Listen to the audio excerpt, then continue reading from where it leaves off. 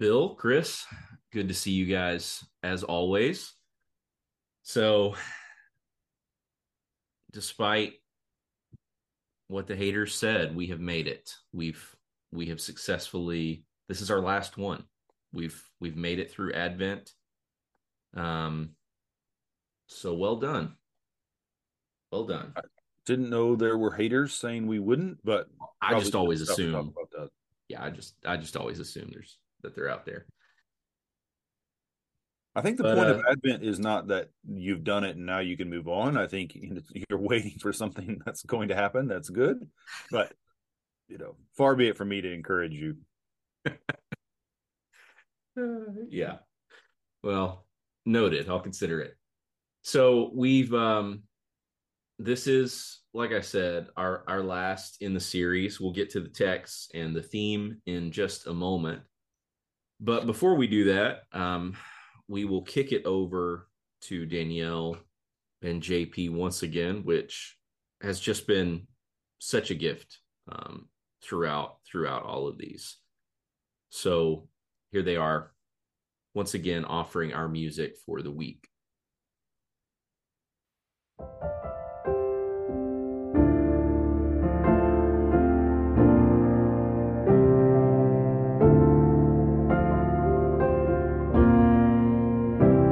It came upon a midnight clear, that glorious song of old, from angels bending near the earth to touch their harps of gold.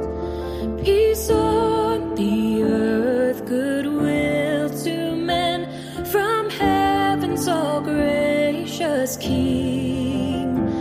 The world in solemn stillness lay to hear the angels sing.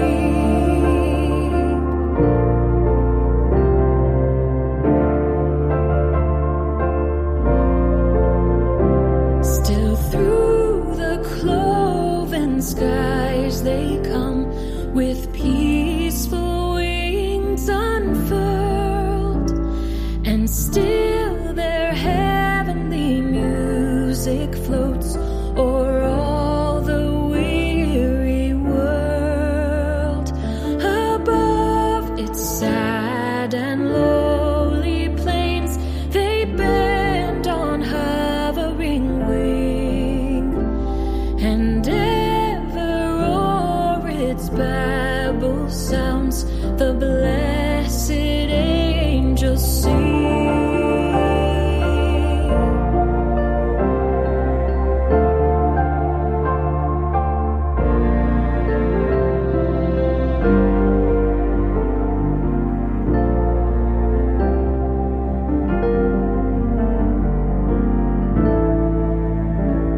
And ye beneath life's crushing load, whose forms are bending low, who toil along the climbing way with painful steps and slow. Look now, for glad and golden hours come swiftly on the wing. Oh, rest beside the weary road and hear the angels sing.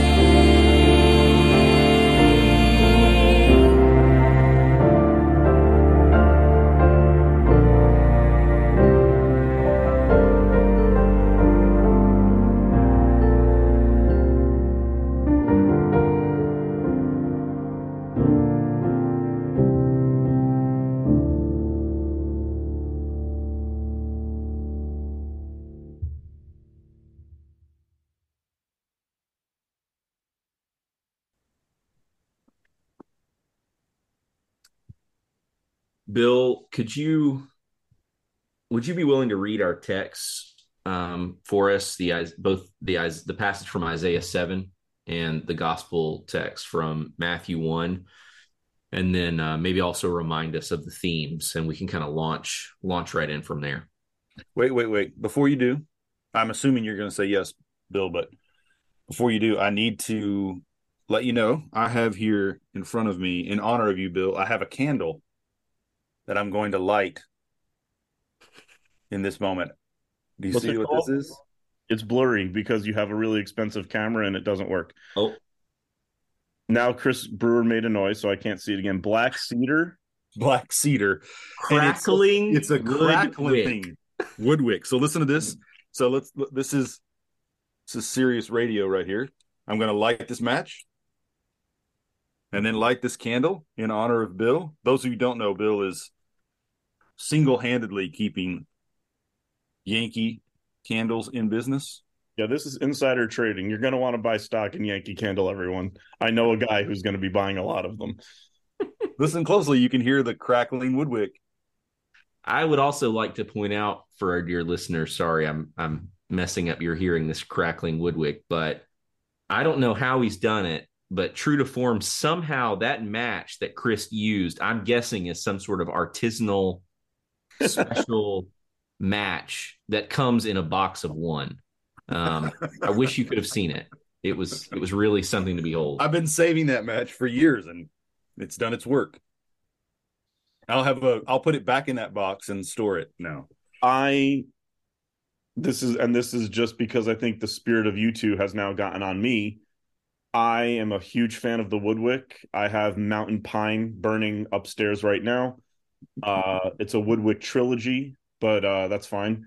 But when we're going to record a podcast, I've learned from our tech director at my church, Ian, that we shouldn't do that when there's going to be audio because it doesn't come across the way that it's supposed to. And it's like, I almost feel like telling you to blow that candle out. And it's like, I think now I maybe won you over a little bit, but you guys have won me over a little bit because, and now I see the flickering too on the screen and I'm just bothered by it. Now I don't want to read Isaiah or the gospel. No, I'm just kidding. All right, Chris, that's amazing. I feel like that's the closest thing to a Damascus Road experience. It's the most I'll ever influence you, and this is now my favorite Christmas ever. Well, it's Advent, so. And it's black cedar, so hopefully Fleming Rutledge approves of lighting this candle. When we go to heaven, and I'm assuming we go to heaven, and maybe after this we won't be, but I think we all have an apology to Fleming Rutledge and NT Wright after this podcast. Not to NT Wright will still be only here. adoration. He's not We've going just to been heaven. giving her props. Maybe, well, yeah, we'll see. All right, we've got to get to the work. Yeah, let's get to the Bible here. So, Isaiah 7. Now I'm in a giddy mood now. Hopefully this works out well. This is supposed to be hell. We're supposed to be talking about hell today. Isaiah 7. Again, the Lord spoke to Ahaz. Ask a sign of the Lord your God. Let it be deep as Sheol or high as heaven. But Ahaz said, I will not ask, and I will not put the Lord to the test. And he said, Hear then, O house of David. Is it too little for you to weary men that you weary my God also? Therefore the Lord himself will give you a sign. Behold, the virgin shall conceive and bear a son, and shall call his name Emmanuel. He will eat curds and honey when he knows how to refuse the evil and choose the good. For before the boy knows how to refuse the evil and choose the good, the land whose two kings you dread will be deserted. And then we have our gospel text from Matthew chapter 1. Now the birth of Jesus Christ took place in this way. When his mother Mary had been betrothed to Joseph, before they came together, she was found to be with child from the Holy Spirit. And her husband Joseph, being a just man and unwilling to put her to shame, resolved to divorce her quietly. But as he considered these things, behold, an angel of the Lord appeared to him in a dream, saying, Joseph, son of David, do not fear to take Mary as your wife, for that which is conceived in her is from the Holy Spirit. She will bear a son, and you shall call his name Jesus, for he will save his people from their sins. All this took place to fulfill what the Lord had spoken by the prophet. Behold, the virgin shall conceive and bear a son, and they shall call his name Emmanuel, which means God with us. The word of the Lord. Praise to you, Lord Christ. So the contemporary theme for this week, the Woodwick Candle Yankee Candle theme for this week is love, and the Orthodox Chris Greenian, Chris Brewerin theme for the week is hell. And Dietrich Bonhoeffer's theme for the week is incarnation. And so, being true to what we've done so far, today we want to talk about how the incarnation mediates the relationship between love and hell. And, you know, I have a lot of thoughts. My brain's been thinking about this one since we started. And I think that leads to my opening question for both of you guys. I've been anticipating this since we began, the relationship between love and hell. Two of the most opposing words probably that you can think of, love and hell. And I was looking forward to reading the texts that would be just filled with texts like we've already covered before today. The wolf and the lamb, the swords into plowshares, right? No ravenous beast will be on the highway, no unclean person.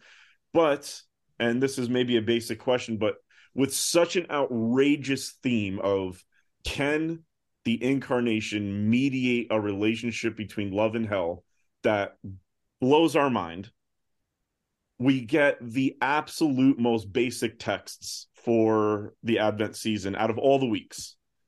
You know, I'd rather talk about this theme, love and hell, with any of the other texts we've had so far.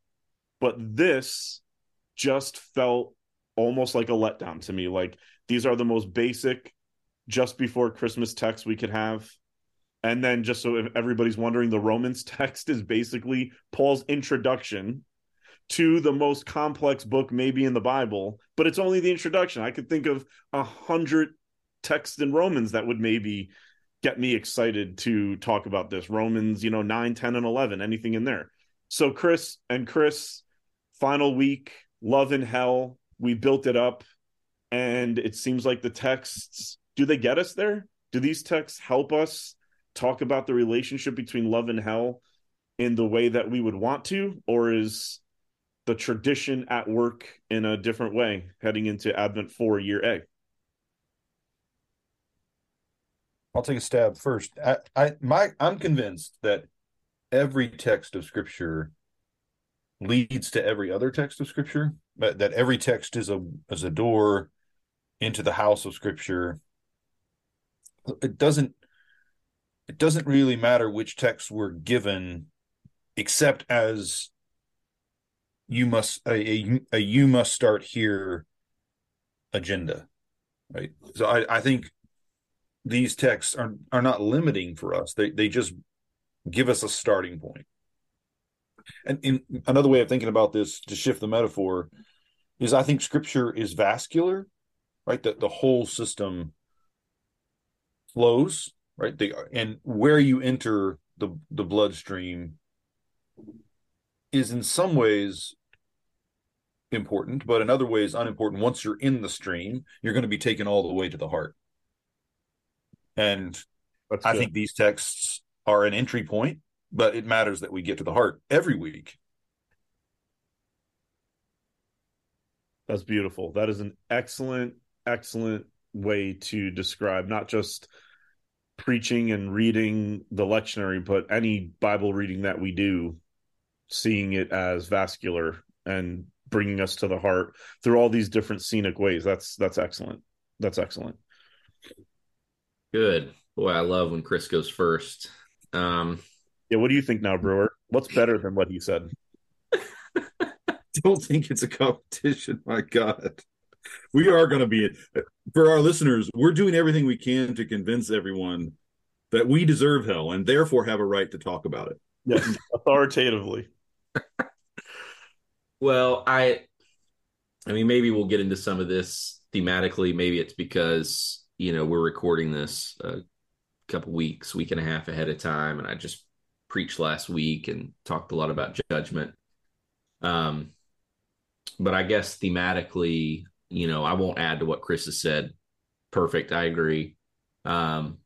but thematically we're just given these, pictures of leading to the incarnation. And so for me, I just think it's all there. I mean, I think we discover in the incarnation, there's a few ways we could talk about it, but at least a couple are like, one, we discover in the incarnation a God who is with us to whatever end, right? Think of the psalmist, I make my bed in hell and you are there, right? This is the love of this God. But also I think we find in the incarnation the presence of a God whose love can be experienced in or as hell, in hellish ways. I think that's ultimately good news. I mean, I think that is the consuming fire that is God's life that's refining us and cleansing us and drawing us into life and not death, but no less hellish because of it. What was it? It was a piece you wrote, Chris, right? A few years ago that was entitled "God is Heaven, God is Hell." I think that was that maybe in response to David Bentley Hart's book. Yeah, Hart's book. Yeah, yeah. So that's kind of where my mind goes, Bill. Yeah, I think Bonhoeffer's definitely right.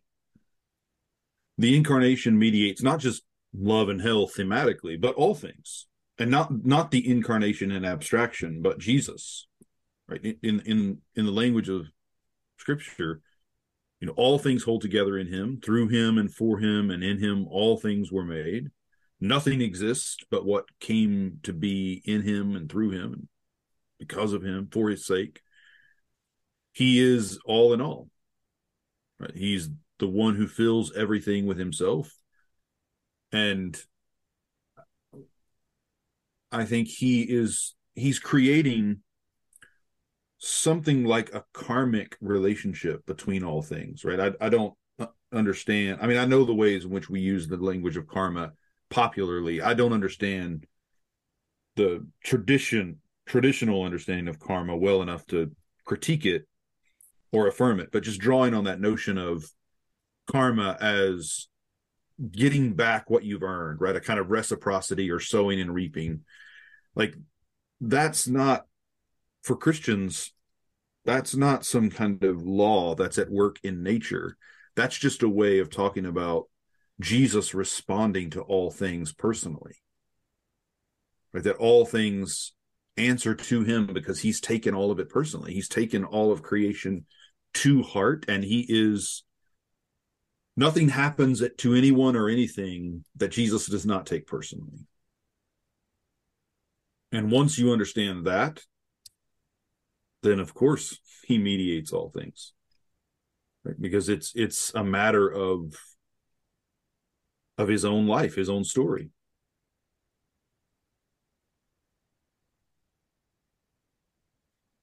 Yeah, I want to turn you loose on this, Chris. I remember in the summer of 2018, I sat through an intensive that you did for 5 days on the doctrine of salvation, and I put that in like one of the top 5 most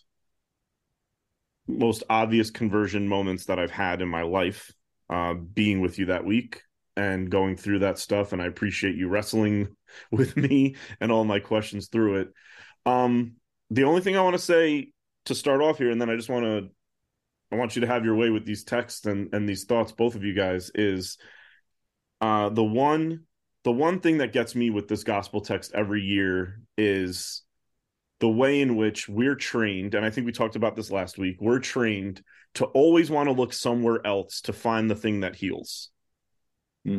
From the large tradition of escapism and rapture theology, all the way down to our inclination to move when things aren't going well, or change jobs, or change relationships, or, hope that New Year's Day comes so that we can like start over again. And we have this habit of wanting to look everywhere else. And as I've been saying all 4 weeks, I watched the British broadcasting version of A Christmas Carol, which is 3 hours long and it's very, very dark. Chris, you would love it.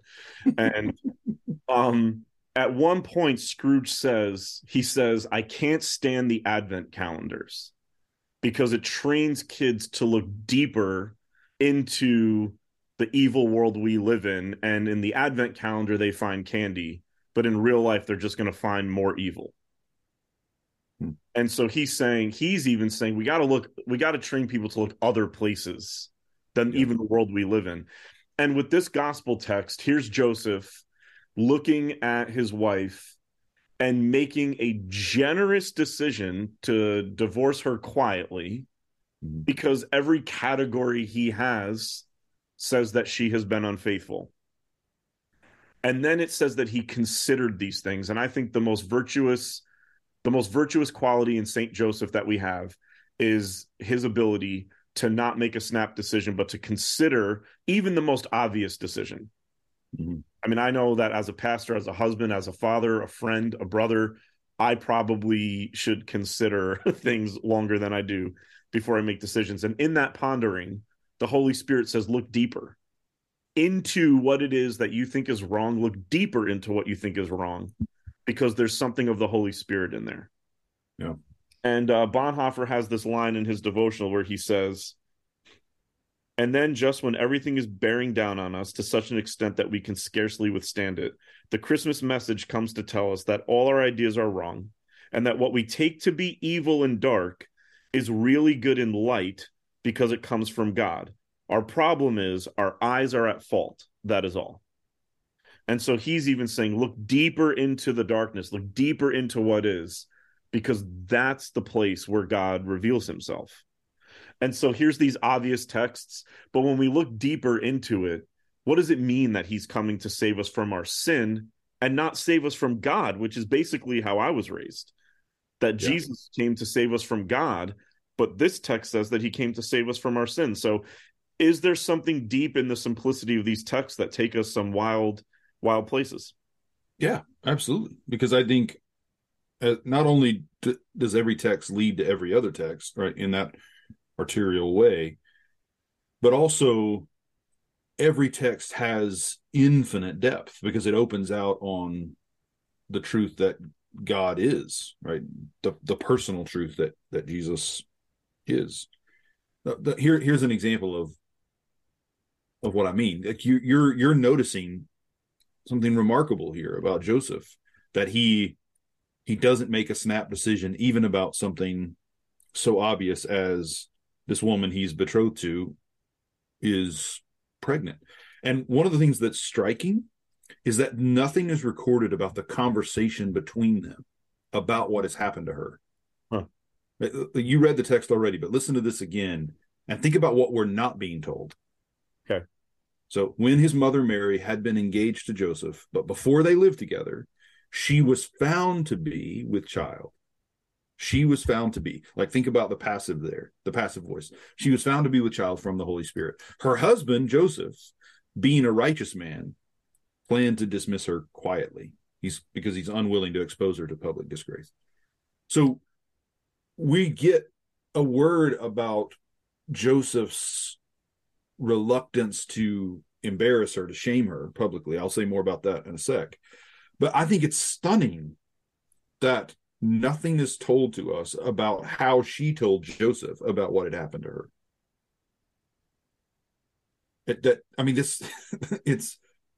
It's staggering to think that no attempt is made to explain how she told him what she had undergone or what she told her family. Wow. Right? Or even what she said to herself. Huh.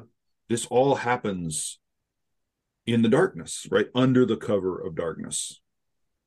And I think we can guess that she must not have said too much because he resolves not to expose her to public disgrace, but because he's righteous, not because her explanation convinced him. So I think it's possible that she didn't tell him anything. That she doesn't even say to him why she is with child. And it says she was found to be with child, so that may indicate that other things happened that led him to believe she was pregnant. She's not saying it, right? She's found to be. And how far into the pregnancy is she found to be? And it's stunning to me what is not said here, right? But then also that it's because he's righteous that he's unwilling to expose her to public disgrace. A lot of us, I mean, those of us who've been shaped in kind of, I hate to say puritanical, because I'm not sure the Puritans deserve that critique, but any more than the Pharisees do. But sure, using puritanical in the way that we use the term in a popular sense, like we tend to think that the righteous are the first to expose sin, or that what makes someone righteous is that they cannot abide the hiddenness of sin, and so they expose it to public disgrace. But here, it's his righteousness that convinces him she needs to be protected from that public disgrace. And so, Chris, that's striking to me. Yeah. So look at the difference between Saint Joseph and Saul, who becomes Paul. They're both kind of doing the same thing. They're seeing something that categorically they're not wrong about initially, but Joseph can be gently spoken to by the Holy Spirit and say yes to what the Spirit is saying. Saul needs this like really strong, elaborate encounter that lasts multiple days to be able to have his mind changed. And so I think even with two of those great, heroes of the tradition, it even speaks more to Joseph's character, I would say, right? That he could be gently reminded and not need to be blind for 3 days or fall off a horse or see a great light. He could have a dream and say yes to his dream. Yeah, absolutely. And we don't know, that's another thing here. We don't know what the dream was or how the angel appears to him in this dream, right? Who knows how it played out, right? In terms of the story that he dreamt. But somehow he recognizes it as a word from the Lord. And he recognizes it as a word that he is not to be afraid. And it's striking to me that dream comes after he is resolved to do it. Huh. Right. So it's once he deliberates, comes to a resolution, but then goes to sleep on it, which speaks to patience. Right. He's not in a hurry to act on what he's made his mind up to do.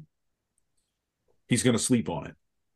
And it's in the darkness, as he's sleeping, as he's unconscious, that the word of the Lord reaches him, and he recognizes it. He knows what it means. Chris, just as an aside here, I mean, I love this so much. What do you think it is? I mean, why is it that we have so many stories in Scripture about this kind of God acting when we're asleep? Like, what is there any significance we should take from that? Oh, absolutely. Yeah, for sure. I think, you get different kinds of visitations. There are angels who appear, and then angels appear in dreams. Bill just pointed out, Paul's Damascus Road confrontation. I think one of the reasons dreams, I think it has to do with sleep as a little death. That when we are asleep, we're practicing for being dead. And in many ways, that opens us up to like the causal joint where the work of God meets our own personal agency. That is reachable unconsciously in a way it's not reachable for most of us most of the time consciously. And this is why I think our hearts are communing with themselves when we're asleep, right? We're always kind of talking to ourselves. We don't listen to ourselves very well. And when we're asleep, I think that our heart at its deepest depth, our heart nearest the causal joint where we end and God's work begins, I think there's an openness that happens in that moment, in the moment of of rest, in the moment of being out, that allows access. And what's remarkable here is that Joseph goes to sleep when he does, sleeps. I mean, think about how many of us have lost sleep over lesser things, much lesser things, right? But he has found out that his to-be wife is pregnant, perhaps without any explanation, without any understanding of what has happened or why. He still resolves to do right by her and then goes to sleep. And I think it opens him up. That's a sign of his heart's readiness to hear the heart of God, to commune. I mean, I'm sure we could mess with this all day, but like, think about, like, Adam goes to sleep in paradise, wakes up in paradise, and he and his wife make very bad decisions. Yeah. Joseph goes to sleep living what he thinks is a nightmare. Yeah. Has an amazing dream and wakes up, and he obeys and submits to what's happening in his wife. Yeah. And then Jesus wakes up from death and immediately sends Mary Magdalene out on mission. And so it's like, if you just play that theme all through the scriptures, there seems to be this idea of sleeping and waking is getting better and better and better each time, leading up to, Easter Sundays. I love it. Yeah, like a kind of arc of dreaming and waking. I love that. And that shift from nightmare to dream, I think is vital too. Two more words about the gospel for me. One is that he is chaste with her even once they're married. And I think there's a relationship between his righteousness, his willingness to put her away without causing a scandal, his patience with God, his readiness to sleep on it, as we say, and his willingness to deny himself sexually. Right? That discipline's not the right word. That regard for God and God's work in Mary's life that makes him chaste toward her. I think that's a witness we've largely lost, right? And this is the Holy Family. And one of the reasons I think we've lost it, and this is an aside, we can't spend a lot of time on it, but one of the reasons we've lost it is that our understanding of the family and family values is wildly at odds with what Scripture actually says about the family. And I think this tells us the truth, or at least the heart of the truth, the heart of all truths about what it means to be married and what it means to honor one another as husband and wife, and to do what you did, Bill, and set that in contrast with Adam and Eve. I think is precisely what Scripture's urging us to do.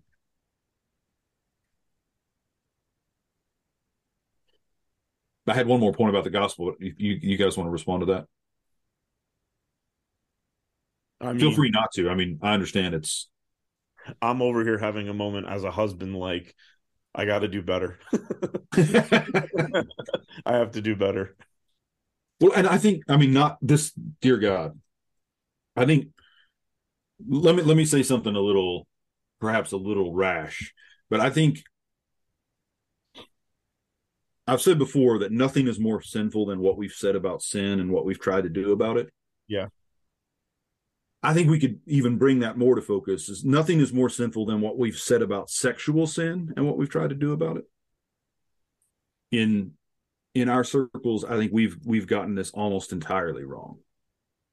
And this story, the heart of this story of how God comes to us in this family and the way in which God comes. I mean, that's the other point I was going to make, right? The gospel passage opens that the birth of Jesus took place in this way. So there's not only the miracle of the incarnation, there's not only the scandal of it, there's also just the sheer awkwardness of it. Mary is found to be with child. Joseph, apparently, without understanding why she is with child or what that means, has to work through in his own heart what he's going to do. And only after he's done that does God speak to say, don't be afraid. Take her as your wife. And notice, he's not told that he's not supposed to relate to her maritally, right? That he's not supposed to have sex with her. And yet he refrains, right? So I think there's something here about, we should let this challenge not just make us want to do better, because I think if we're not careful, we'll want to do better according to the standards of sexuality we've internalized in our churches, right? Be a better husband, but what we mean by husband is an ideal we've internalized. And I think here it's just about being open to God in those kind of deep, deep recesses of our heart, and being ready to deny ourselves, to make room or leave room for the goodness of God to take shape in the lives of the people around us. You know, to quote Bonhoeffer again, like, sometimes the best thing we do is what we do not do for people around us, right? And some of what Joseph is doing is not acting, right? He's not putting her out to public shame. He's not forcing himself on her sexually. And I mean, not that she would have resisted him, but just that self-control from Joseph, both before he hears from the Lord and after, I think that's what we have to hear, I think. And I did not expect this conversation to go this way, but here we are. In a brief lookup, the word for found, she was found to be with child, it literally says without previous speech, to find by chance, to fall into. To find by chance. So it actually lists without previous speech. Happenstance. Wow. Yeah. All right. So before we move to Isaiah, let me say this though. Before we move to Isaiah, there's this line in Maximus, it's Ambiguum 7. Jordan Wood, this is kind of the heart of Jordan's book, like the core of Jordan's argument. Maximus says that the word of God, who is God or very God, wills in all things to actualize his incarnation. That's not an exact quote, but everywhere and in all things to actualize his incarnation. So I think this opening line, the birth of Jesus took place in this way, is a reminder to us that the birth of Jesus is always happening, and it takes place in a different way each time.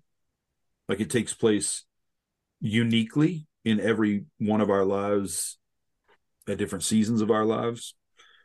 But I think it always does have recognizable patterns, right? So each birth is unique.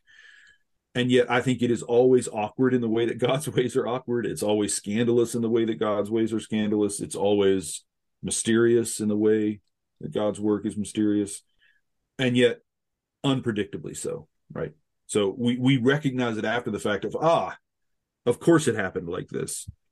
But as it's happening, we don't recognize it because it's happening in the dark, right? It's always happening in the dark. And that's why the self-denial, the willingness to sleep on it, the willingness not to sleep with whatever has happened, right? Like the chastity that Joseph lives with and the patience. I think that's critical to every birth. It is. But Joseph doesn't contribute anything to the birth. What he contributes is what he doesn't do. I see that hand. You can put it down. Oh, wait, that's my hand. All right. I didn't expect that, but like we said, the birth of Jesus is often surprising. Yeah.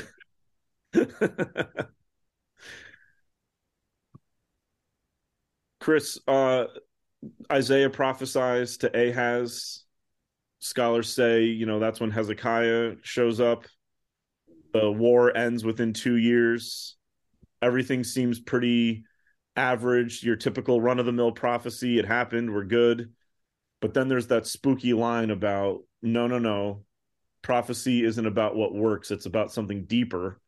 And you have the meat of that prophecy is the answer to this has to be high as heaven and as deep as hell. Yeah. And we know that the literal historical Hezekiah being born, wars stopping, that didn't change anything. It stopped for a season. Obviously, we know that the birth of Jesus does more because it reaches higher and lower than even what maybe Isaiah thought when he prophesied. Is that fair to say? Oh, absolutely.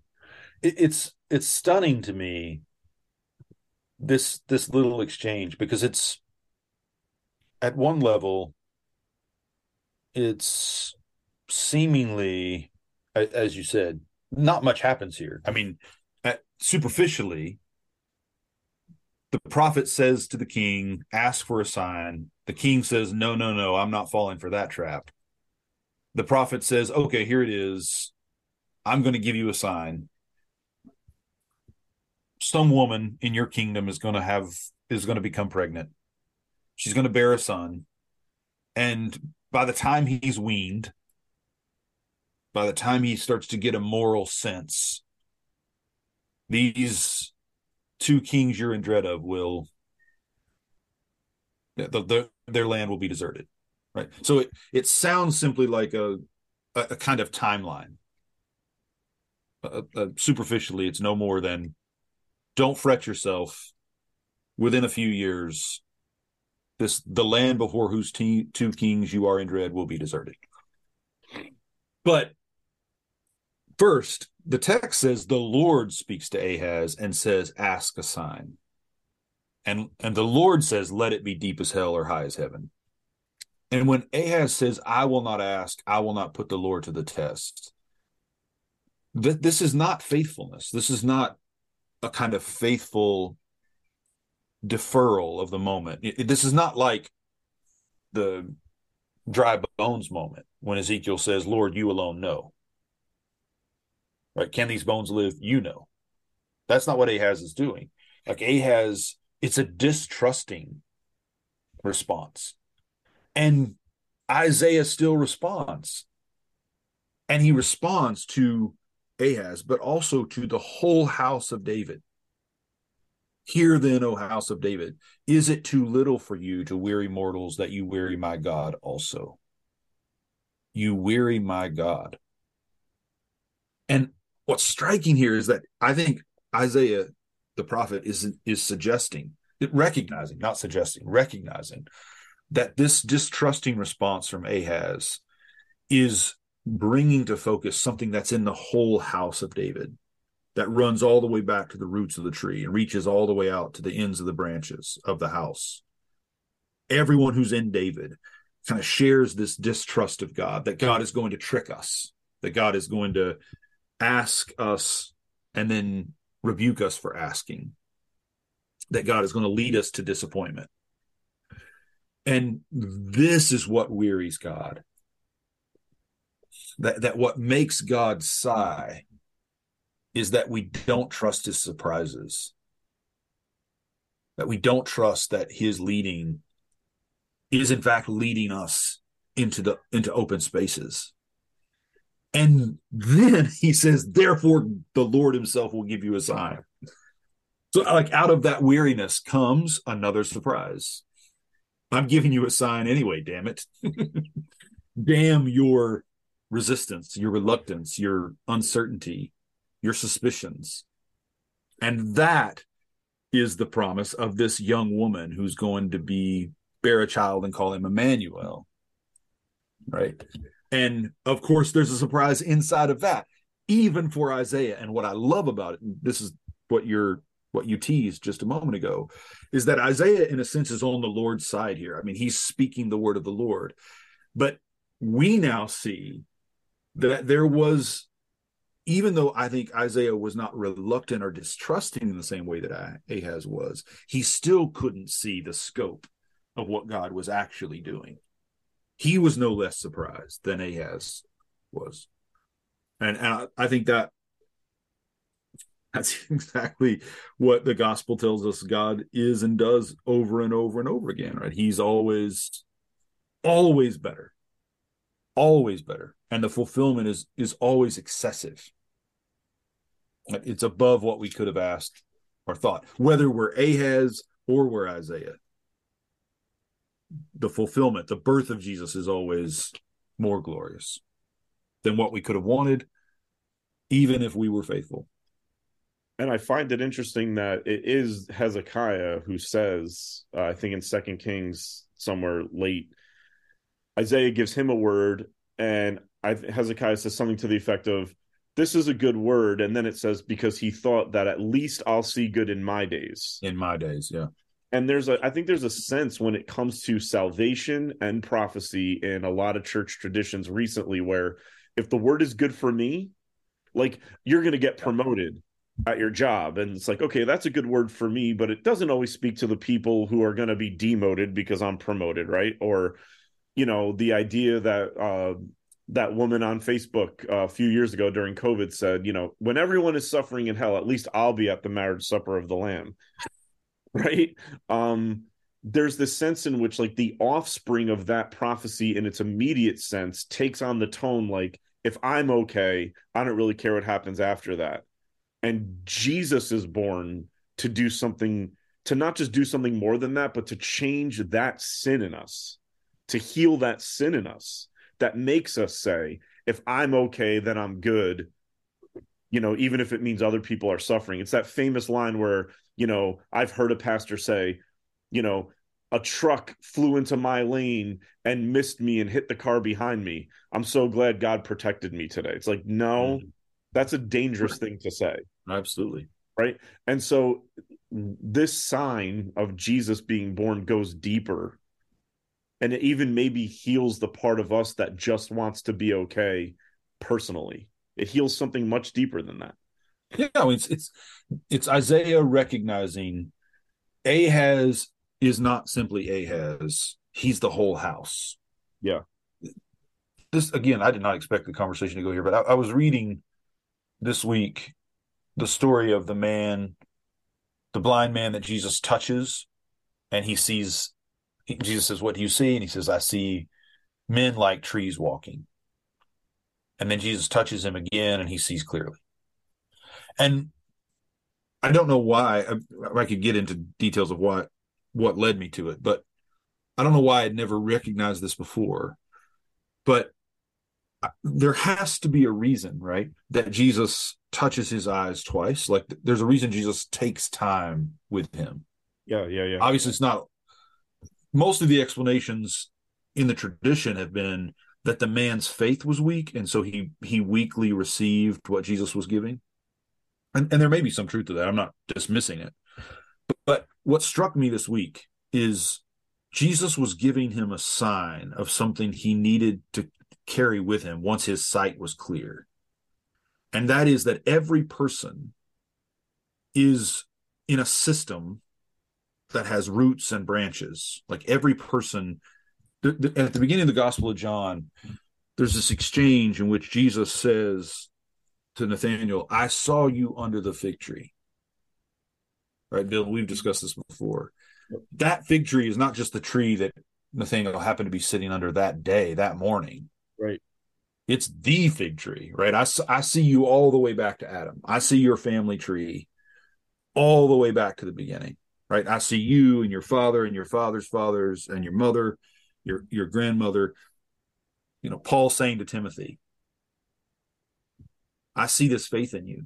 Yeah. And I recognize it because I saw it in your grandmother and I saw it in your mother. That one of the ways in which, and I think this is one of the reasons Jesus did not sin, that when he saw people, he saw all of us and he saw all of us in our fullness. Like when he sees this angry man, he is also seeing the child that was abused. Like he has both in view in this same moment, right? And he's seen the father and the father's father and the wounds that are in them all. And all the way back to the fig tree. And what he's giving this man, I think, is, and I think the text bears this out, right? Because the village says to Jesus, or some in the village say, will you heal this man? And then Jesus takes him outside the village to work this process, and then tells him, don't go back into the village. And we normally hear that as, they are the reason you were blind. You better not go back there. But I think the point is, until you realize how you're connected to them, until you know the ways in which you share roots with them, don't go back. Don't go back until you know how you fit, where you belong, that you, in fact, are bound up in this whole network, this forest of kind of interwoven branches and roots. Well, I think you And- just described Okay. Matthew. So Matthew 1:18, it starts with the word now. Right now, I'm going to tell you about how Jesus was born, but that now comes after the genealogy, which is, I think, what you're saying. Here's the Absolutely. genealogy of brokenness. Now we're Yes. going to tell you about Jesus being born. Well, and every genealogy is a genealogy of blessedness and cursing, right? Of brokenness and health. And recognizing how our lives are intertwined all the way back, right? All the way back. And it's God bringing us aware of that, right? I think that's what Isaiah is seeing. When he sees Ahaz, he realizes this is the whole house of David, right? And that sickness that's in Ahaz runs through the whole tree.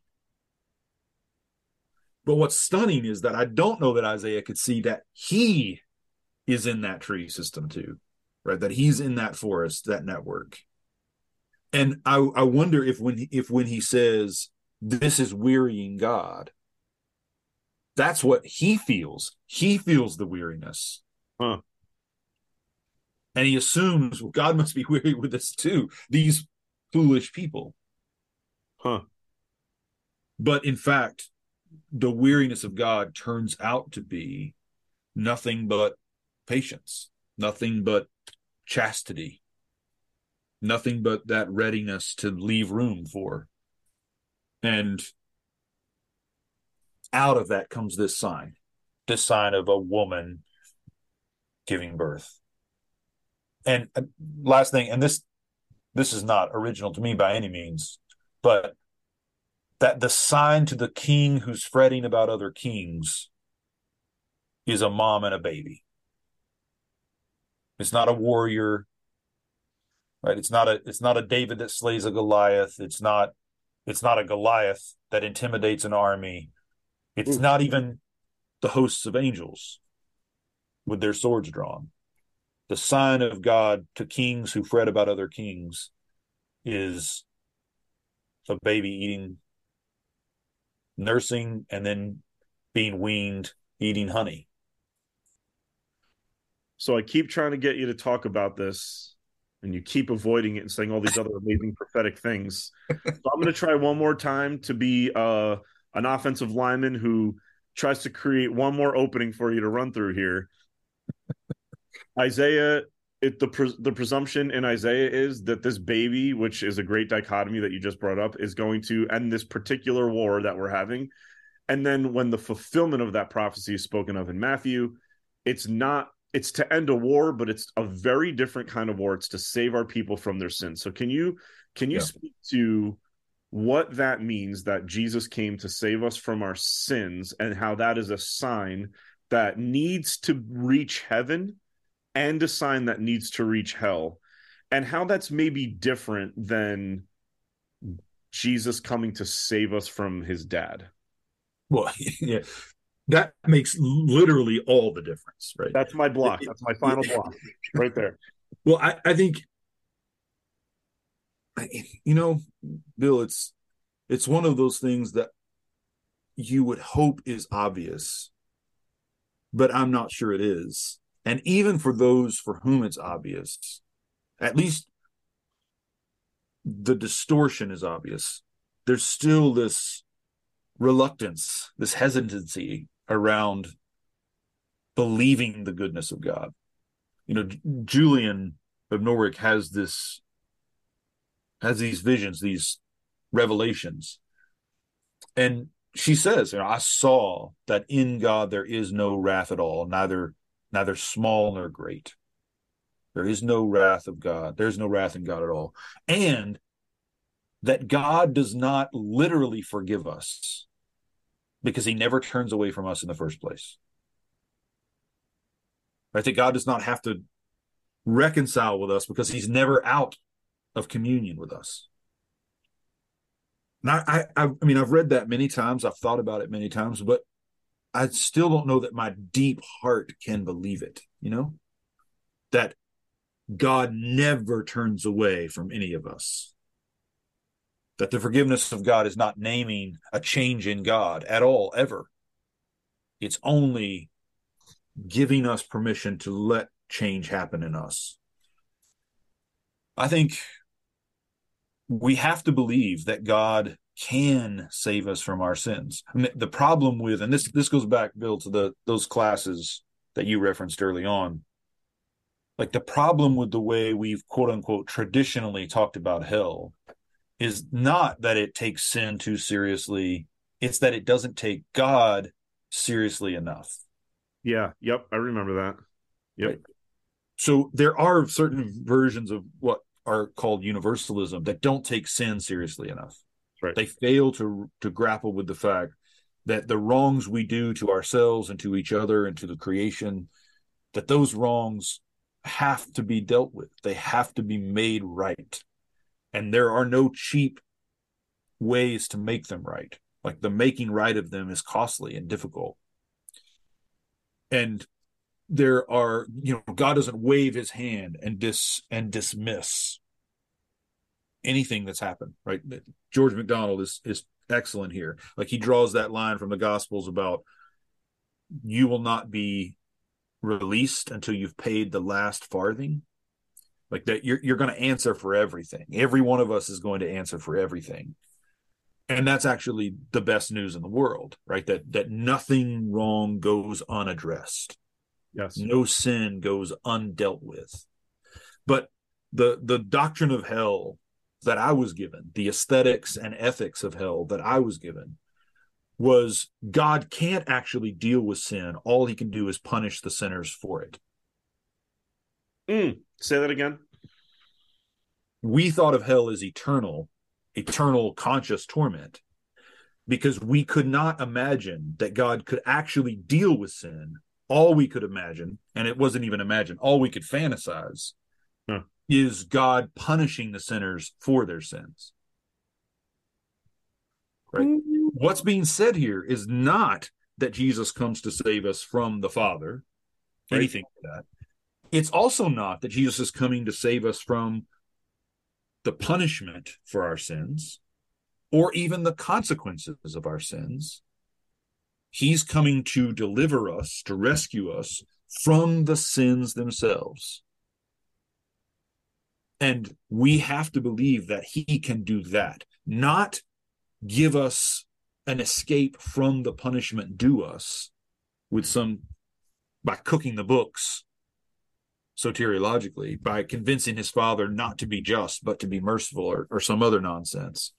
No, Jesus can actually separate us from what has gone wrong, can make those wrongs right, can undo the evil that has been done and that we have done without violating us or anyone else.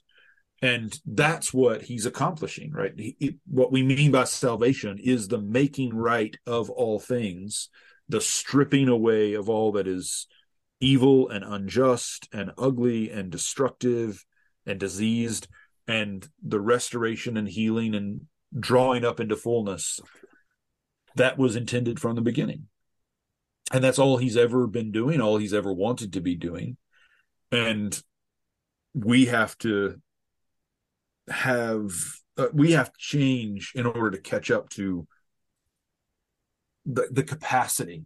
We have to learn how to believe and trust that goodness. But that's what he's doing. So I think we need a doctrine of hell, right? We need a way of talking about how it is that God accomplishes this salvation from sin. And I think hell names an aspect of that. This, Brewer, is what you said a while back, right? This is the consuming fire of God's presence. Hell is a way of naming what the goodness of God does to those parts of us that are dead, that are alienated, that cannot sleep, that cannot deny ourselves. And it's painful, but it's not at all harmful.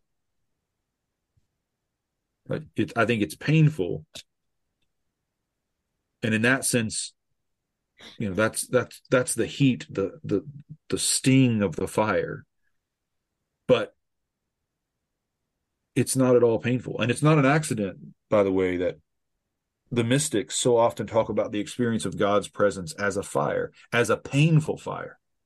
I was just reading this week Catherine of Siena talking about her experience of receiving the wounds of Christ. And she says, that her confessor asks her, is she in pain? And she says, I'm in so much pain. I can't even tell you. Like, I can't live with this pain because it's too sweet. What's happening there, right? What's happening is an experience that's taking us beyond our capacities. But there's a line in the Psalms that God will feed us with our tears. That's what hell does. That's what hell does. It's how God feeds us with our tears. And we don't want to lose that. Right. We need, there's a reason Scripture and the tradition have talked about this, but we have to recognize it for what it is rather than the nightmare that we've fantasized that it is. Not to keep, actually, I'm sorry, Brewer. I legitimately am sorry. I keep jumping in. Do you want to throw anything in here? I apologize. Well, I think mostly just an amen. I mean, I think this is incredibly good news. I mean, that, this is the hottest heat, right, of hell. The hottest fire of hell is right in the burning heart of God for what God has created and invited into God's own life. And I think, Chris, too, I just come back to this in the Isaiah text, that kind of projection of God's weariness. What we actually find is a God who is patient. And I think this is also part of this conversation. I mean, I think that kind of patience with us can even be experienced in these sorts of hellish ways, right? But that God's just going to keep being patient with us and working with us in ways that don't violate us, don't violate who we are, violate our creaturely integrity, until we can actually be brought into freedom, freedom. Theologically, the key point is this: God does not change. God's care for us, God's attention toward us, God's desire for us and celebration of us, that does not change. It does not waver. It doesn't wax and wane. It does not change. But our experience of that nearness and goodness and sweetness is constantly changing. And it's changing for all kinds of reasons that have to do with our faith, that have to do with the ways others are treating us, that have to do, again, endless reasons that experience is changing. But what we have to hold to through all of it is that whatever we're experiencing, right, if we're experiencing what, for all intents and purposes, looks and feels like hell, that is not a change in God toward us. That's not some kind of punishment that's been inflicted upon us, some kind of alienation from God. It is simply the way in which loving me toward my fullness has to take shape now because of all these factors in my life, whether that has to do with me and my heart and my faith, or it has to do with my neighbors and their need, or has to do with just the gone wrongness of my generation. Endless possible reasons that I'm undergoing this now. But I'm not undergoing it because God has changed his heart for me or turned his face away from me. I'm experiencing the love of God, and given where I am, when I am, this is how it is experienced. And when Paul says, I've learned to do all things through Christ, this is what he means. Like whatever comes, I can do it. I can face it. I can face it because there's this unchanging goodness of God that I don't experience as unchanging. I experience it as various, but it is unchanging. And I can lean into that. I mean, that's Bonhoeffer's point, right? Look deeper into the darkness.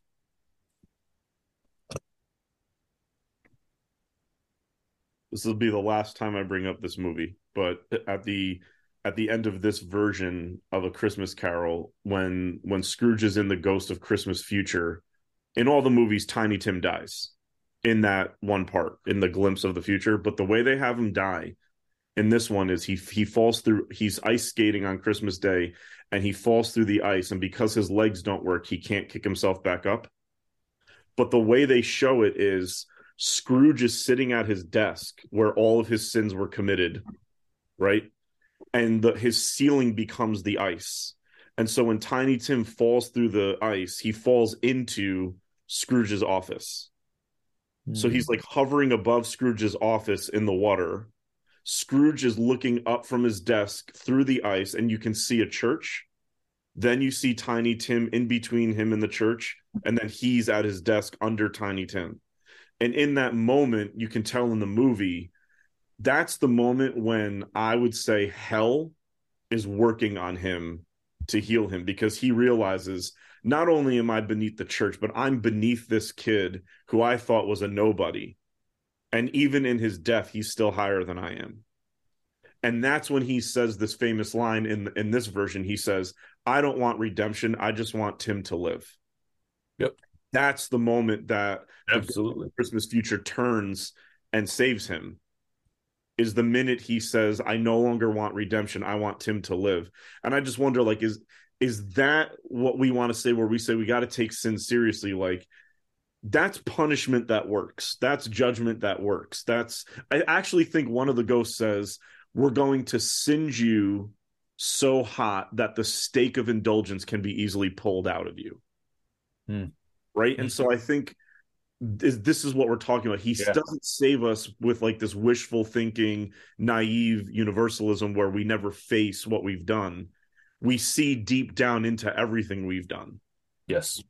And eventually say, if I don't want redemption, I just want the people that I've hurt to be restored. And that is redemption. Yeah, because redemption isn't something God does for us. It's becoming God in ourselves, right? It's us sharing God's life, God's character, as God has always meant us to share it. And nothing is more like God than preferring our neighbor's salvation to our own. God cares more about me than God cares about himself. And that's why Jesus goes to hell. Absolutely.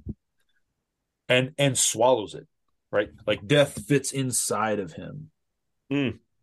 It tries to swallow him and finds he's indigestible, right?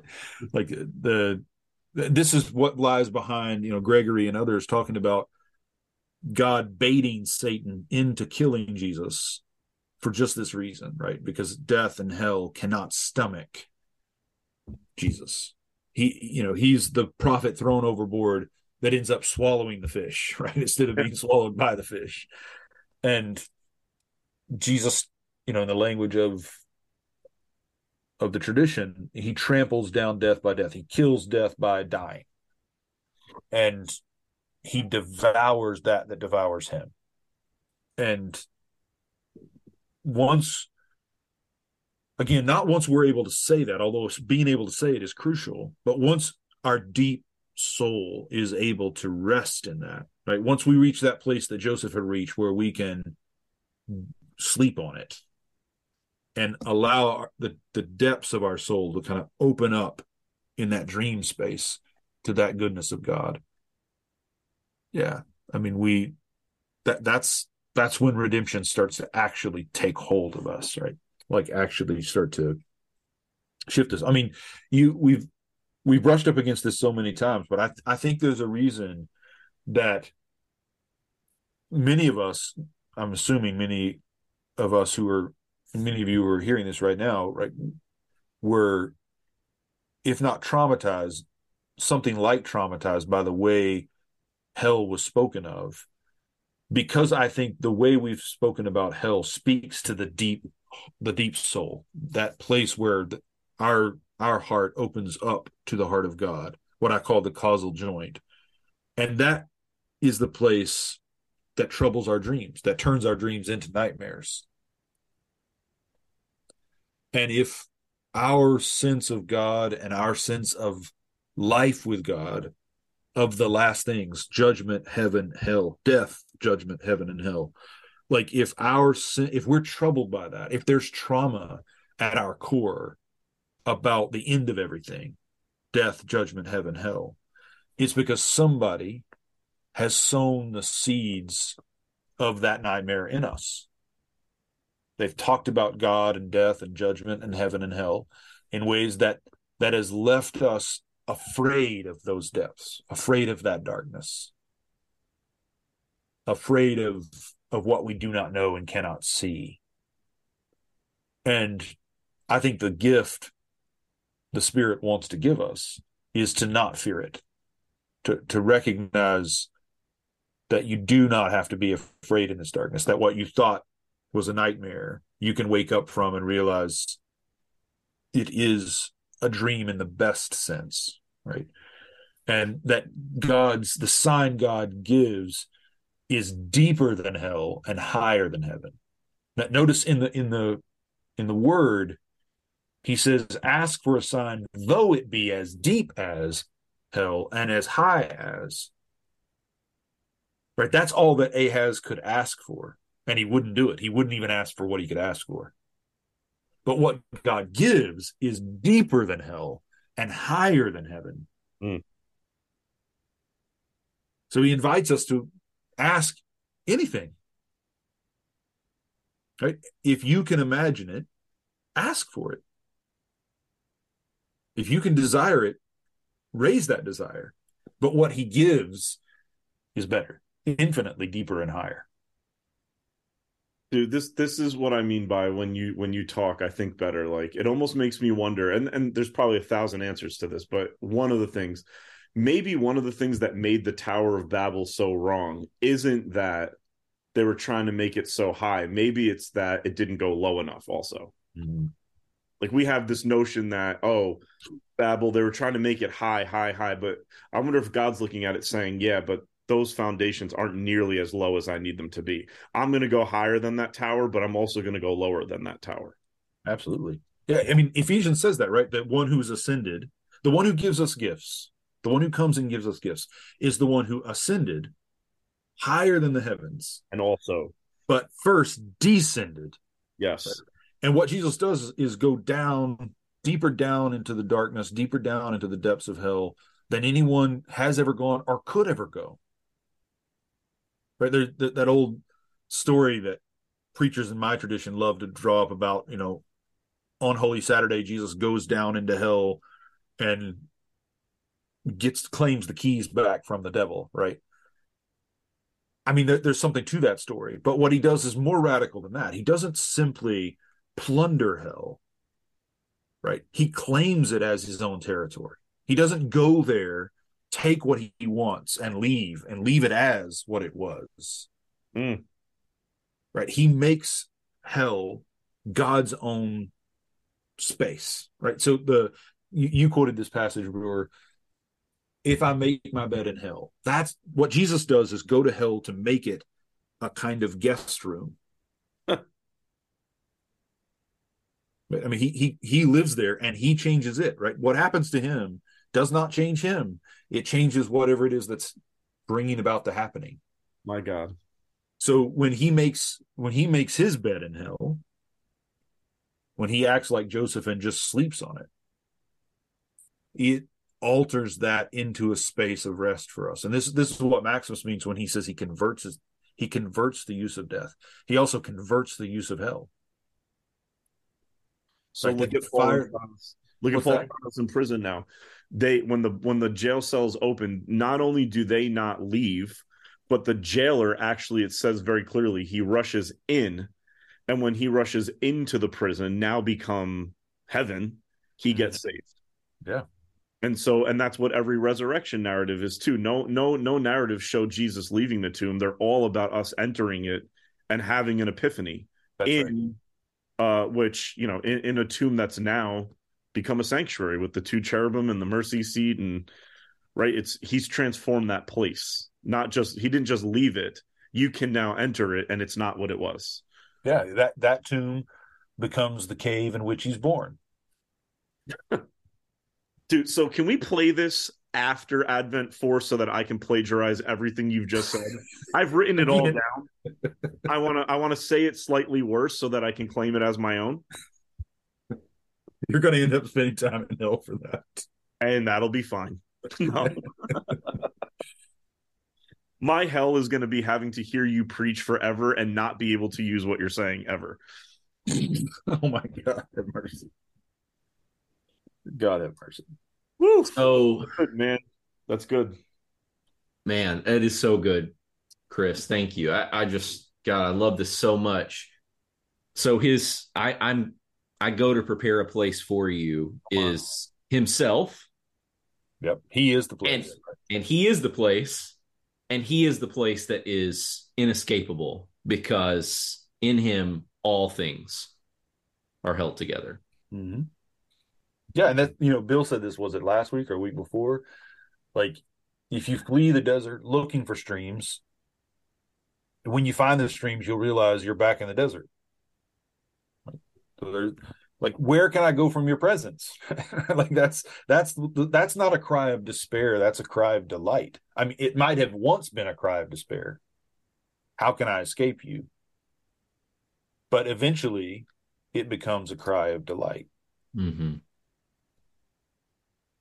God is the God we can't be saved from, right? Like, you're not going to get saved from this God, and you don't need to be. Yeah, it's good news, man. Brewer, you say it every time you and Chris have a podcast, and I strongly hope people listen to all of them, even the past ones. At the end of every one, you say, "All right, Chris, tell us the good news." And in one of them, I think it was around Lent last year, Chris was talking about Jesus saying, "Where I'm going, you cannot come." And he was saying it at the Last Supper.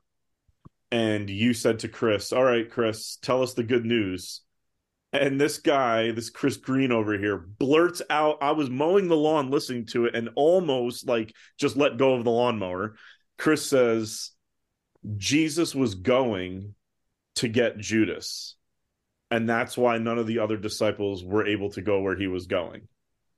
And it's like, the more we can be free to at least playfully make those moves, like I would suggest to people listening from my own experience with this, don't say no to it and don't say yes to it right away. Just tether yourself to where you are and just go swimming in it for a minute. Take a nap. Yes. Follow Joseph's. Yeah. Just mess with it for a little while and start to ask yourself, is this more reflective of an unconditional love, the sort of which only God can have? And the sort of which, if we're going to be made in his image, I want to be made to be this kind of person who can love that deeply, right? Just play with it for a while. Just mess with it for a while. You can swim back to where you are now, but just take an Advent adventure into that place and just see what happens. Yeah, and I say this. We're talking about Joseph, and of course, that should put us in mind of his namesake, the dreamer. Yes. And awakening to say, surely God was in this place and I did not know it. I think what's emerging from this conversation, of course we didn't plan, I didn't have any intention of it, is that when we're talking about these things, we have to get down into that depth of our soul that really we're only able to hear when we're asleep. Right? Like we have to commune with our own heart, the depths of our heart. And this, I think, is where the childlikeness comes in, because I think children have a readier access to that depth than adults do. we outgrow that our own imaginations. And I think that the trauma many of us have suffered, or something like trauma that many of us have suffered about heaven and hell and judgment and God, it affected the child in us. It affected our imagination and left us with nightmares and fantasies. And what we need is to commune with God at that depth, not finer theological nuance, although, again, I'm all for fine theological distinctions and the working through the nicer points of theology. But Bill, I think what you're saying is right. What we need is a kind of immersion in images, playful, childlike, imaginative images that begin to heal us at that causal joint. Right? Not simply give us better language or clearer thoughts, but wash clean, have the depths of our soul, right? In the cave of my heart, the deepest cave where everything is dark and I can't see anything at all. I need that to be clear in a way that it's impossible to talk about neatly, right? It has to be imagined. It has to be dreamt. It has to be felt and sensed. And hopefully what we're doing here is opening us and others up to welcome that. Let me, if I could, and I think with this, Chris, maybe just after this, if it's all right with you guys, you could just close us out in prayer. Sure. I don't want to add something that's unnecessary, but when you're saying this, I do just want to relate this to anyone who might be listening, because let me just tell the story and I won't offer any nuance. I made a move back in 2016 back to the United States. I'd been living in Germany. And in that move, all kinds of factors were happening, but basically it inaugurated for me kind of the worst depression of my life. And it was kind of unrelenting and unending. And there was someone in my life who I had trusted and asked to pray for me at several important kind of moments. And this just incredible woman, motherly, maternal figure, and someone I knew if I asked to pray would pray for me. And I did. I reached out to her and asked her to pray for me. And weeks later, she saw me and she said, I've prayed for you. And here's what I feel like the Lord has told me. And I'm hesitant to say it to you. I don't really particularly want to. But that you need to go where the pain is, because he's waiting for you there, to meet you there. And that was a difficult word. I don't have to get into all of that. I think a lot of it's obvious, but what I'm interested in for our purposes here, and just to share with you two and anyone who may be listening, is that as I kept kind of meditating on that word from her and thinking about it, I started to get the image of God. It's hard to describe, but just to say, like, playfully enticing me, like beckoning me to come. Again, in the worst depression of my life, so dark. And here I have this pictureless picture somehow of God beckoning me and enticing me playfully. I mean, almost like a lover, I mean, just, Chris, to that kind of playful imaginativeness. I mean, I think if you're hearing this and there's something that is stirred, whether it's a recognition of like, I need healing from this, trauma, or I'm upset and I'm not sure why I'm upset, by this. my prayer for you and hope is that you will find this God who's already there waiting, Yeah. and is no less where you are, but is just playfully with that kind of wink, twinkle in God's eye, sort of calling you. Absolutely. I've shared this with you guys before, but not publicly. So a while ago, I had done a intensive trauma treatment. That was a kind of mix of spiritual direction and trauma therapy. And long story, get into some other time, but part of it is I had to imagine Jesus being present in these painful moments of my life, right? So go to where the pain is. He's waiting there. So in this particular one, which we don't have time for me to get into, I'm imagining myself in the church that I grew up in, because this is one of the sites where a lot of my trauma has come. So I'm sitting in that church, and I'm on the back pew. I'm just sitting there, and suddenly Jesus is in the room. It's just him and me in this church that I grew up in. And he starts jumping up and down on the pews and then kind of bouncing around the room in this like absolutely silly, in the way that only a child 5, 6, 7 years old could be silly. Right. And without saying anything, I had this kind of recognition that playfulness was de-haunting that space in my memory. That's what hit me, is that this has been a haunted space, but he's literally playing in the graveyard, like jumping up and down on the pews like they're a waterbed. And without anything being said, later in the vision, there were words exchanged, but that image, Brew, is what it makes me think of, right? So I think that's it. I think that's what Joseph does, right? Joseph go to where the pain is and sleep on it. Right? Go to where the pain is and lay down and let that depth of yourself, right? That causal joint, let it open up to the playfulness of God and see what he can make of it. Chris, a while back, I was visiting a church. I know you know this story. I was visiting a church, and in that church, few pastors back, there was a pastor that was very, very, I don't want to say too much. It wasn't a great environment that he created.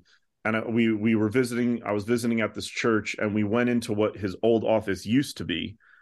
And I went in with a few other people who were visiting the church, and his office has now been converted into an infant child room.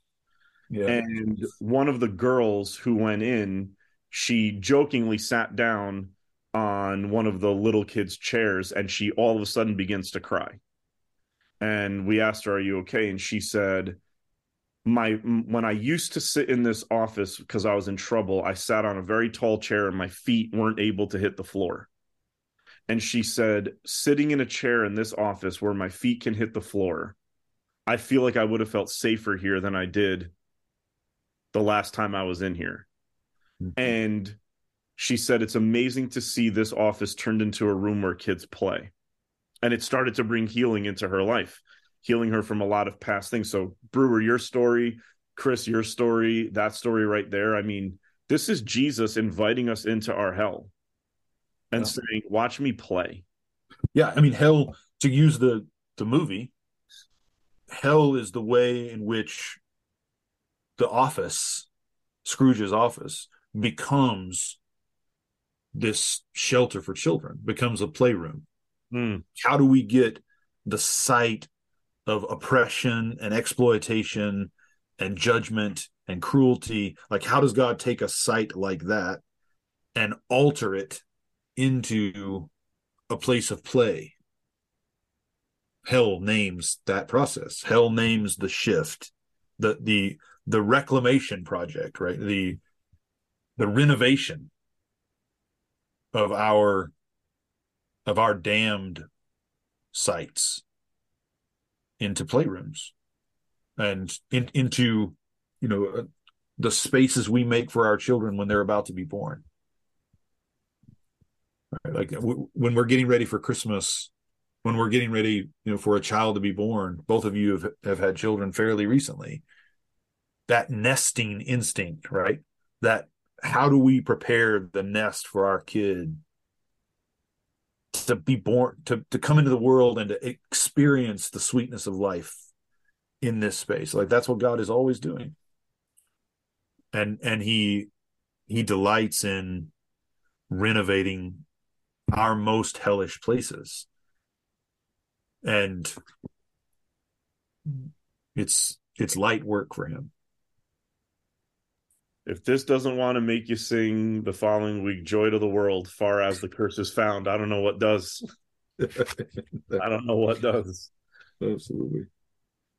I love you guys. Somebody pray, please. Yeah. Somebody pray. Brewer, I think you should pray. You asked me to, but I'm going to kick it back to you. Okay.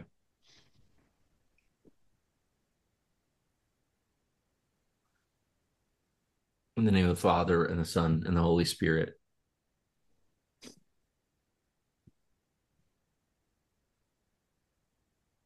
Lord, is there anything too hard for you?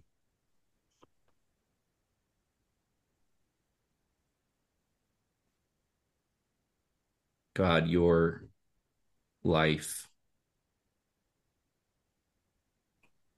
your work, who you are is good news. And it is good news for all of creation.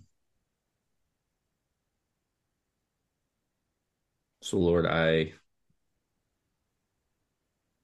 guess I just feel especially moved to pray for those who desperately need to know that.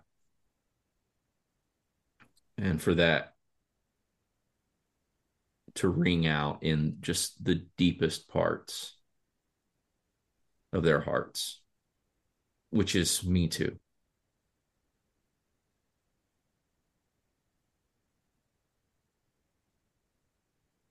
I love how you meet us, what feels like even irreverently, in these haunted spaces.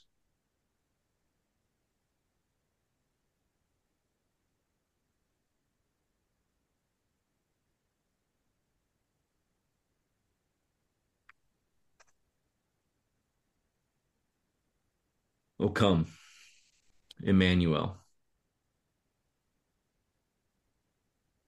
I pray that we could recognize your coming among us, but also the ways that you come to others around us, and that we could